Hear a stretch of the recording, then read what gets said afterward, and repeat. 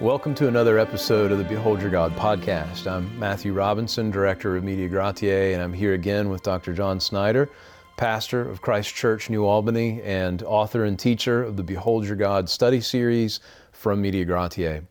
We've been talking about the Reformation because Reformation Month has been upon us. And last time, in our first episode on this series, we talked about a timeline of the Reformation. We mentioned some key events, not just in spiritual circles, but in the world circles, things like the invention of the toothbrush and other important things. But those things, and we did make comment on those things, that we don't want to miss the main actor in the story, God, by only focusing on the secondary causes, the men that he worked through. So we would encourage you to go back and listen to that episode. If you haven't, you can do that at mediagratiae.org or really anywhere that you get your podcasts. But those things alone don't really get us to the heart of the movement. To do that, we really have to consider the core beliefs that these men held to, and those have been summarized in 5 statements.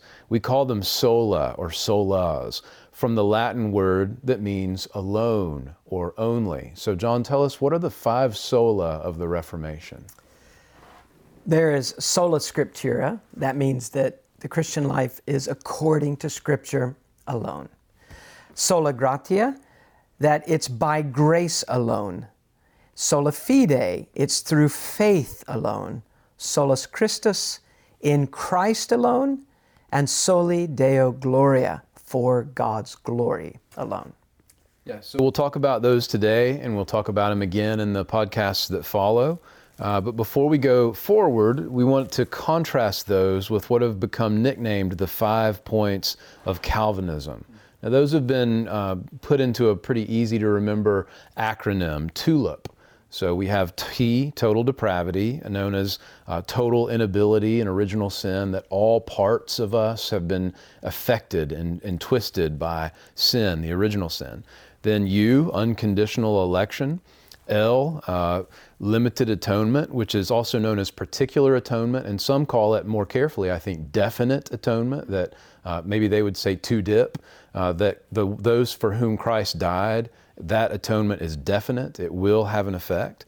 The I is irresistible grace, and the P is perseverance of the saints. But John, why is it that we want to draw a distinction? When people think about the Reformation, maybe what comes into their minds is these 5 points, TULIP. Why do we want to make sure that we make a distinction between them and the 5 sola?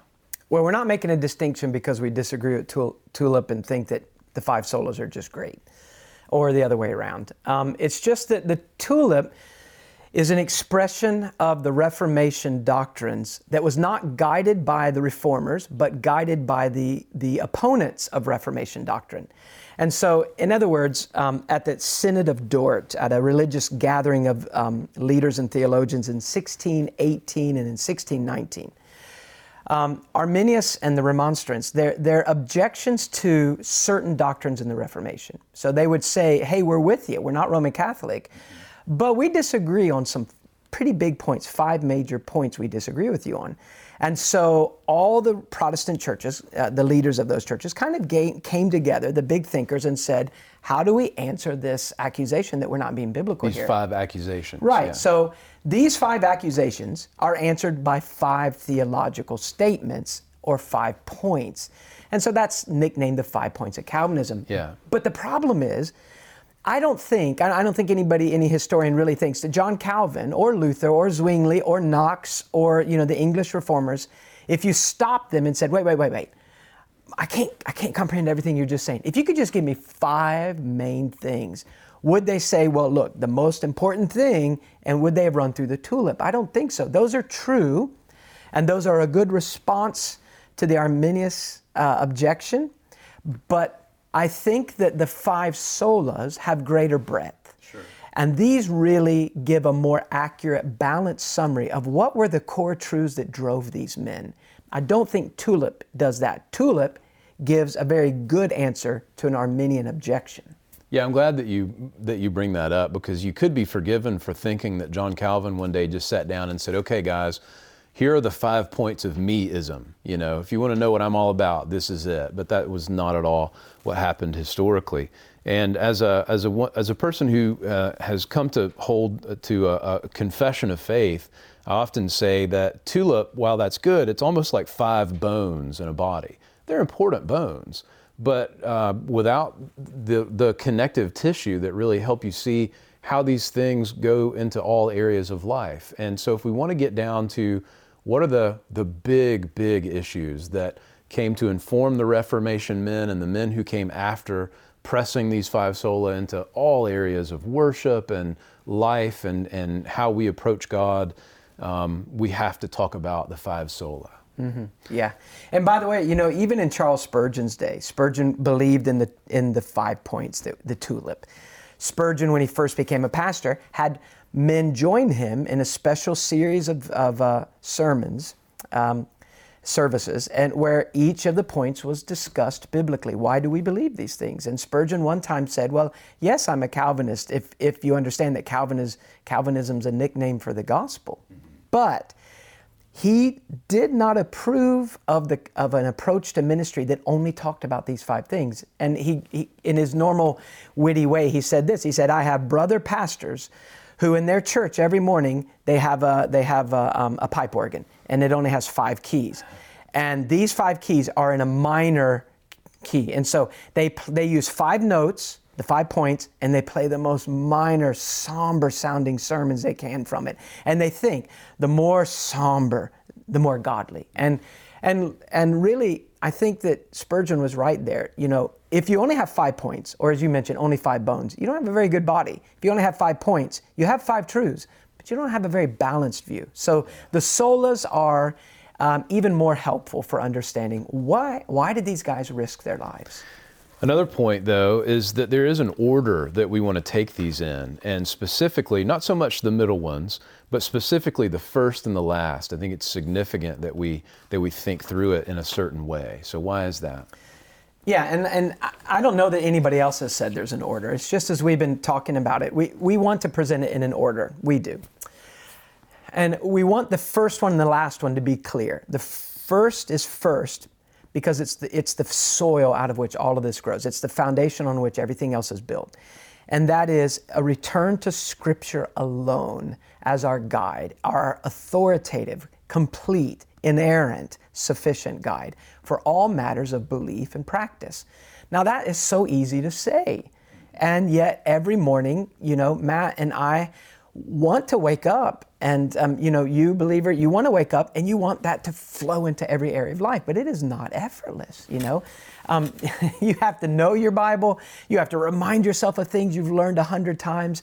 And then there's times where there's walls in your life and you think, I don't want to do what God says here. And you have to repent and believe and obey. So, sola scriptura, each of these must be linked with Scripture or else we're not bound to them.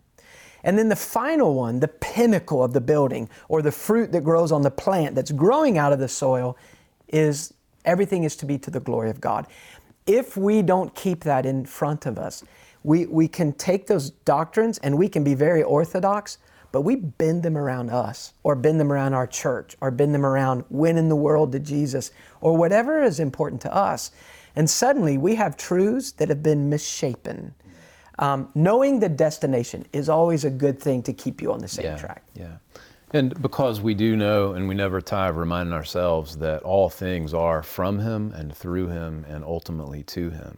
So God's glory must be the goal as we think through these things.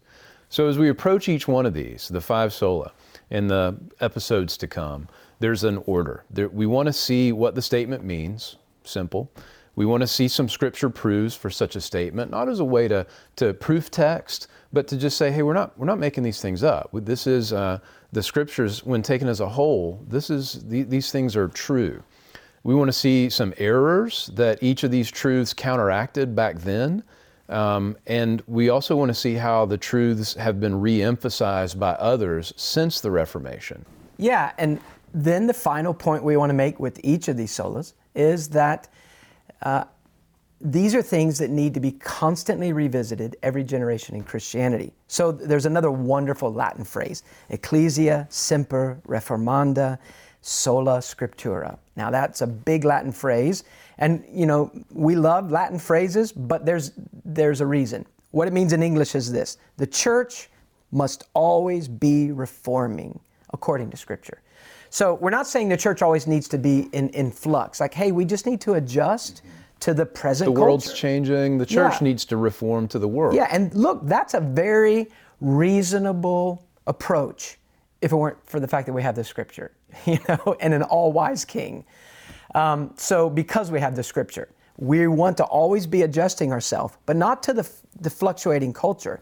But we fluctuate. We get off track. We get confused. We emphasize things wrongly. And so we do have to constantly come back to the truths that we've inherited from our forefathers, but also we go all the way back to Scripture like they did, and we want to see how does that truth affect the way we live today? What errors are corrected in our own day? Yeah. Well, let's jump right in with number one, Sola Scriptura. What does this mean? Well, simply put, Scripture alone is the only infallible source of divine revelation. So not Scripture plus. Mm-hmm. And the final authority for matters of faith and practice. It would have been. It's significant that the Roman Catholic Church would have been totally fine with saying Scriptura, whatever the Latin word for really important. We need to. Scripture's really important. A lot of people will say that. A lot of religious people will say, hey, the Scripture is really important. But it is this word sola. No, the Scripture alone is our authority, not your opinion, not church councils, not the way that we might want to adjust it, etc. And just to show that this is not something that people just started believing 500 years ago, here's a word from a church leader from the 4th century, Cyril of Jerusalem. And follow this. This is what he wrote. For concerning the divine and holy mysteries of the faith, not even a casual statement must be delivered without the Holy Scriptures, nor must we be drawn aside by mere plausibility and artifices of speech. Now follow this language. Even to me, who tell thee these things, give not absolute credence, unless thou receive the proof of the ingenious reasoning, but on demonstration of the Holy Scriptures. Yeah, now that was 1700 years ago. So what does he mean? The Scriptures, we don't make any statement about the Christian life, even just a casual statement, if it can't be backed with the Scriptures. And Cyril says, even me, because this was in his catechetical lectures. You're reading my lectures on the catechism. We're laying truths out in simple question-answer form, but don't you believe anything I'm writing unless you can see that I have taken this from Scripture. Mm-hmm. So all the way back in the 4th century, clear. Yeah, and so before then, back to the fountain, so to speak, we have the Scriptures that teach this as well. 2 Timothy 3:15-17, from childhood you have known the sacred writings, which are able to give you the wisdom that leads to salvation through faith which is in Christ Jesus. All Scripture is inspired by God and profitable for teaching, for reproof, for correction, for training in righteousness, and so on. And we also see in 1 Peter 1:20-21, but know this first of all, that no prophecy of Scripture is a matter of one's own interpretation. For no prophecy was ever made by an act of human will, but men, moved by the Holy Spirit, spoke from God. Yeah, now that may to us sound like a no-brainer. Like, well, everybody believes the Bible that goes to church. But think about, 500 years ago. The Roman Church taught that the meaning of Scripture was not clear to believers. And thus, it required the church to infallibly interpret what the Scripture was saying and what it means and how it's to be lived out. Now, the Protestants taught something different. They taught that the Bible was perspicuous. Now, that's a word we may not use a lot, but that means it's clear. It's fundamentally understandable to every genuine believer. Now, you think about it. The Bible says two things. This is the Word of God that He gave you.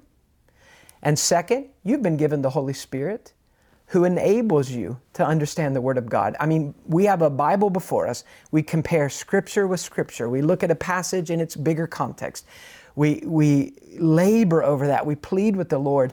And on all essential truths, the Bible's clear. Mm-hmm. What a radical concept. I mean, our Yeah. fathers in the faith, Christians before us would have been told the opposite of that. Look, this is not for you, the Bible. This is the Word of God. You expect you can just understand this? We have men who have been trained to do this. You don't need to worry yourself with this. What a radical idea and what a wonderful truth to be rediscovered. Now let's talk about how the generation after the Reformation continued to press this truth of Sola Scriptura out and to really work it out. And they did this as they wrote confessions of faith. And so we know historically the Westminster Assembly came together and put together the Westminster Confession of Faith.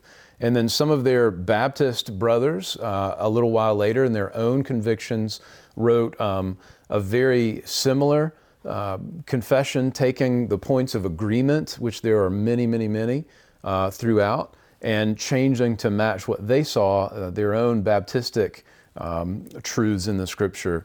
And so in the 1689 London Baptist Confession of Faith, chapter 1 on the Holy Scriptures, they begin with the Holy Scriptures. This idea of Sola Scriptura comes first for them.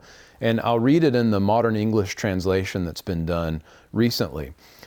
It begins this way: "The Holy Scriptures are the only sufficient, certain, and infallible standard of all saving knowledge, faith, and obedience. The light of nature and the works of creation and providence so clearly demonstrate the goodness, wisdom, and power of God that people are left without excuse. However, these demonstrations are not sufficient to give the knowledge of God and His will that is necessary for salvation. Therefore, the Lord was pleased at different times and in various ways to reveal Himself and to declare His will to His church, to preserve and propagate the truth better and to establish and to preserve and propagate the truth better and to establish and comfort the church with greater certainty against the corruption of the flesh and the malice of Satan in the world.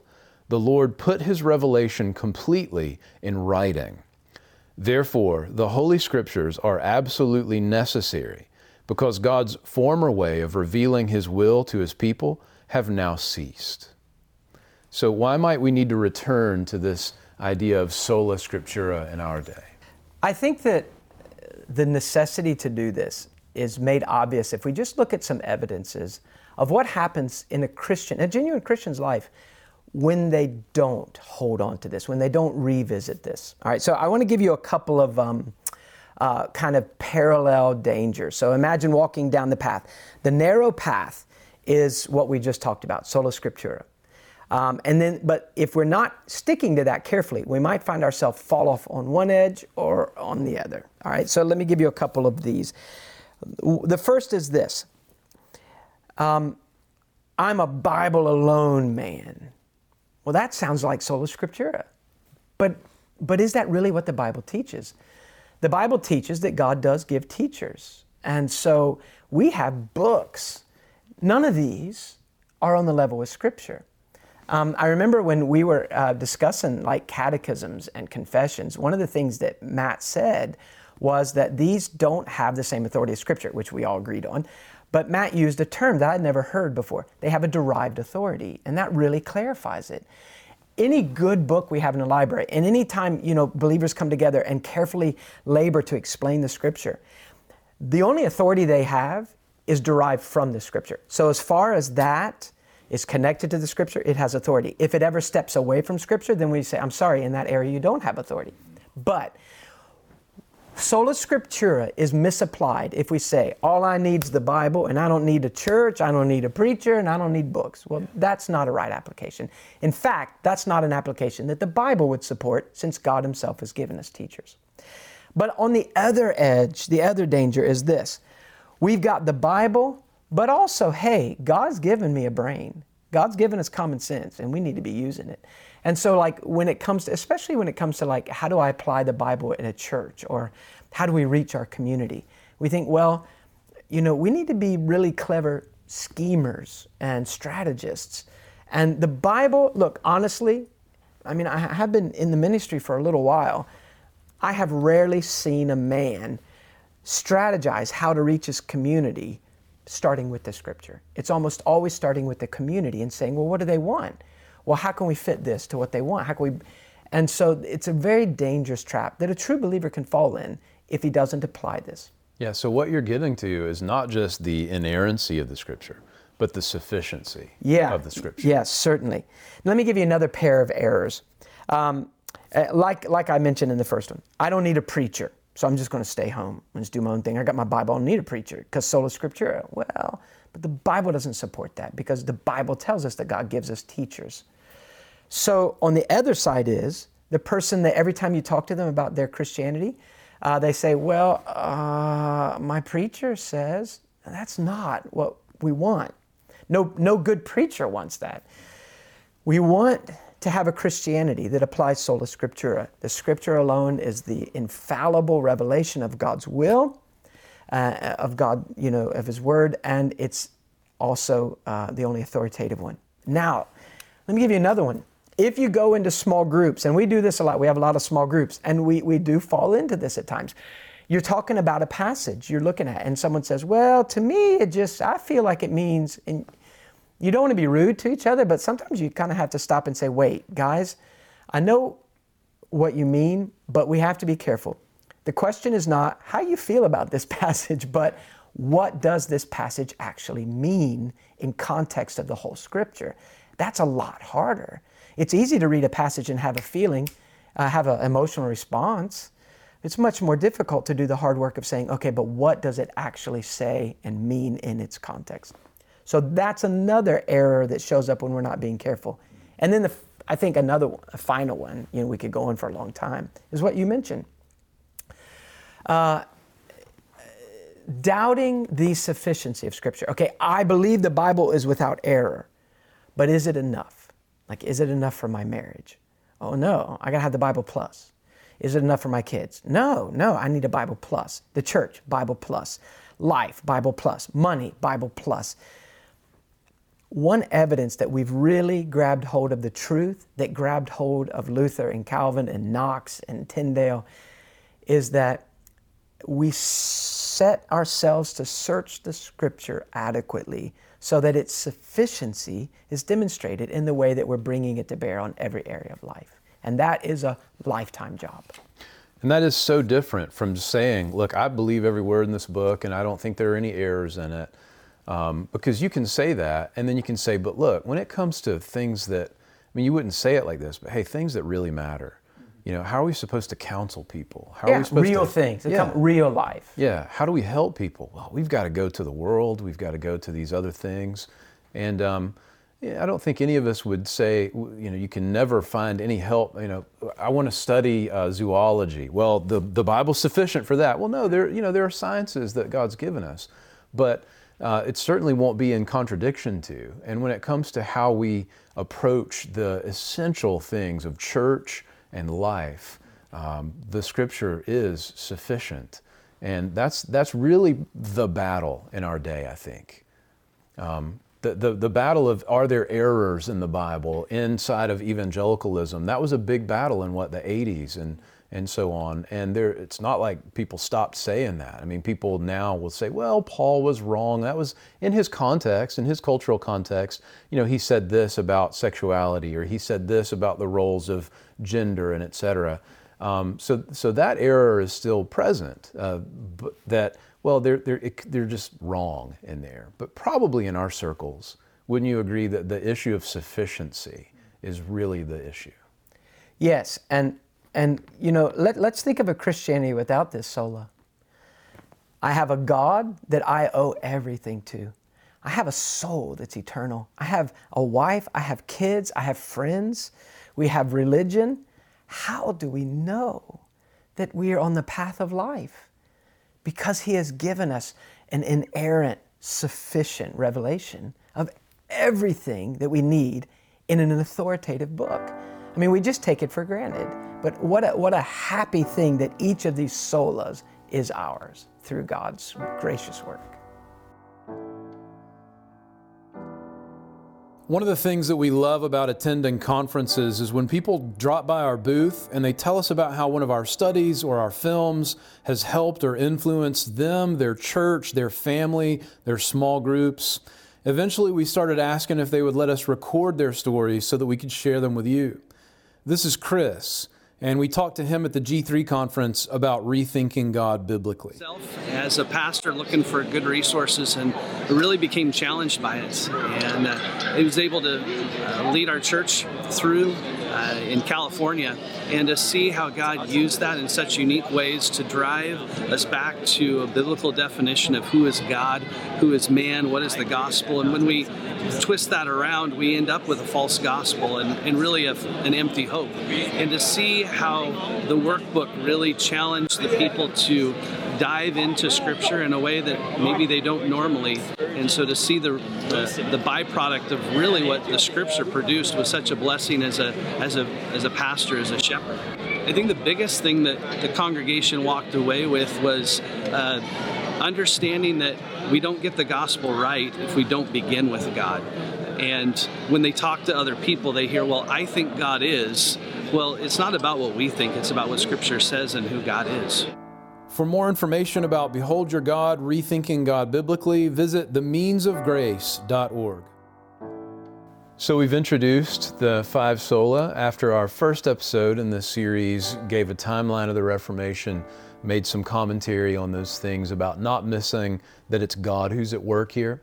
And now we've introduced the first of 5.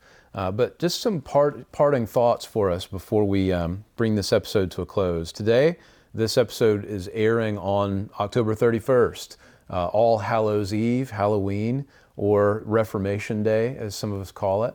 And, I think it's a very good opportunity for us to be countercultural as Christians. Now, I'm not saying that in a sense of, refuse to let your kids dress up like a princess. That may be your conviction, and I believe that it's sin to bind your conscience where the Scripture hasn't bound it. So if that's your conviction, great.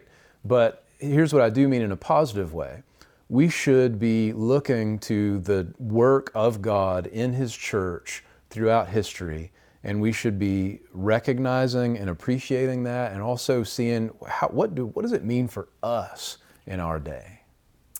Yeah, there are so many benefits that we have received through God's gracious work during the Reformation period as a whole. And even with that, that small start, one monk nailing some topics to be discussed among theologians to a castle church door, 502 years ago. So we don't want to be guilty of bankrupting our Christianity by being so ignorant of the things God did that had brought us here. And, so if we stand on the shoulders of the giants who went before us, so to speak, we want to, stop and look down and say, so how did it happen? What did you do? What did God do? And so, especially the 5 solas, what was at the heart of why you made the choices you made? Yeah. So with that, we want to wish you a happy Reformation Day and remind you that God is not just the God of the past, but He is the God of the future, and He's the God of right now. And so we might ask Him, Lord, what would it look like for us to obey You today? Thanks for listening to the Behold Your God podcast. All the scripture passages and resources we mentioned in the podcast are available in this week's show notes at mediagratiae.org/podcast. That's mediagratiae.org. You can also get there by going to themeansofgrace.org. You can watch the podcast there through our YouTube channel or subscribe via iTunes, Google Play, or anywhere you get your podcast feed. The Behold Your God podcast is a production of Media Gratiae. If you're unfamiliar with the Bible study series, documentaries, and other multimedia projects that we produce, let me invite you to have a look around for materials that you can use in your church, small groups, Sunday schools, or family worship at mediagratiae.org. If you're one of our monthly supporters, jump over to mediagratiae.org where you'll find the link to this week's Supporter Appreciation episode. This is weekly bonus content that we produce as just one tangible way to say thank you to those of you who believe in what we do and come alongside of us monthly to help us continue doing it.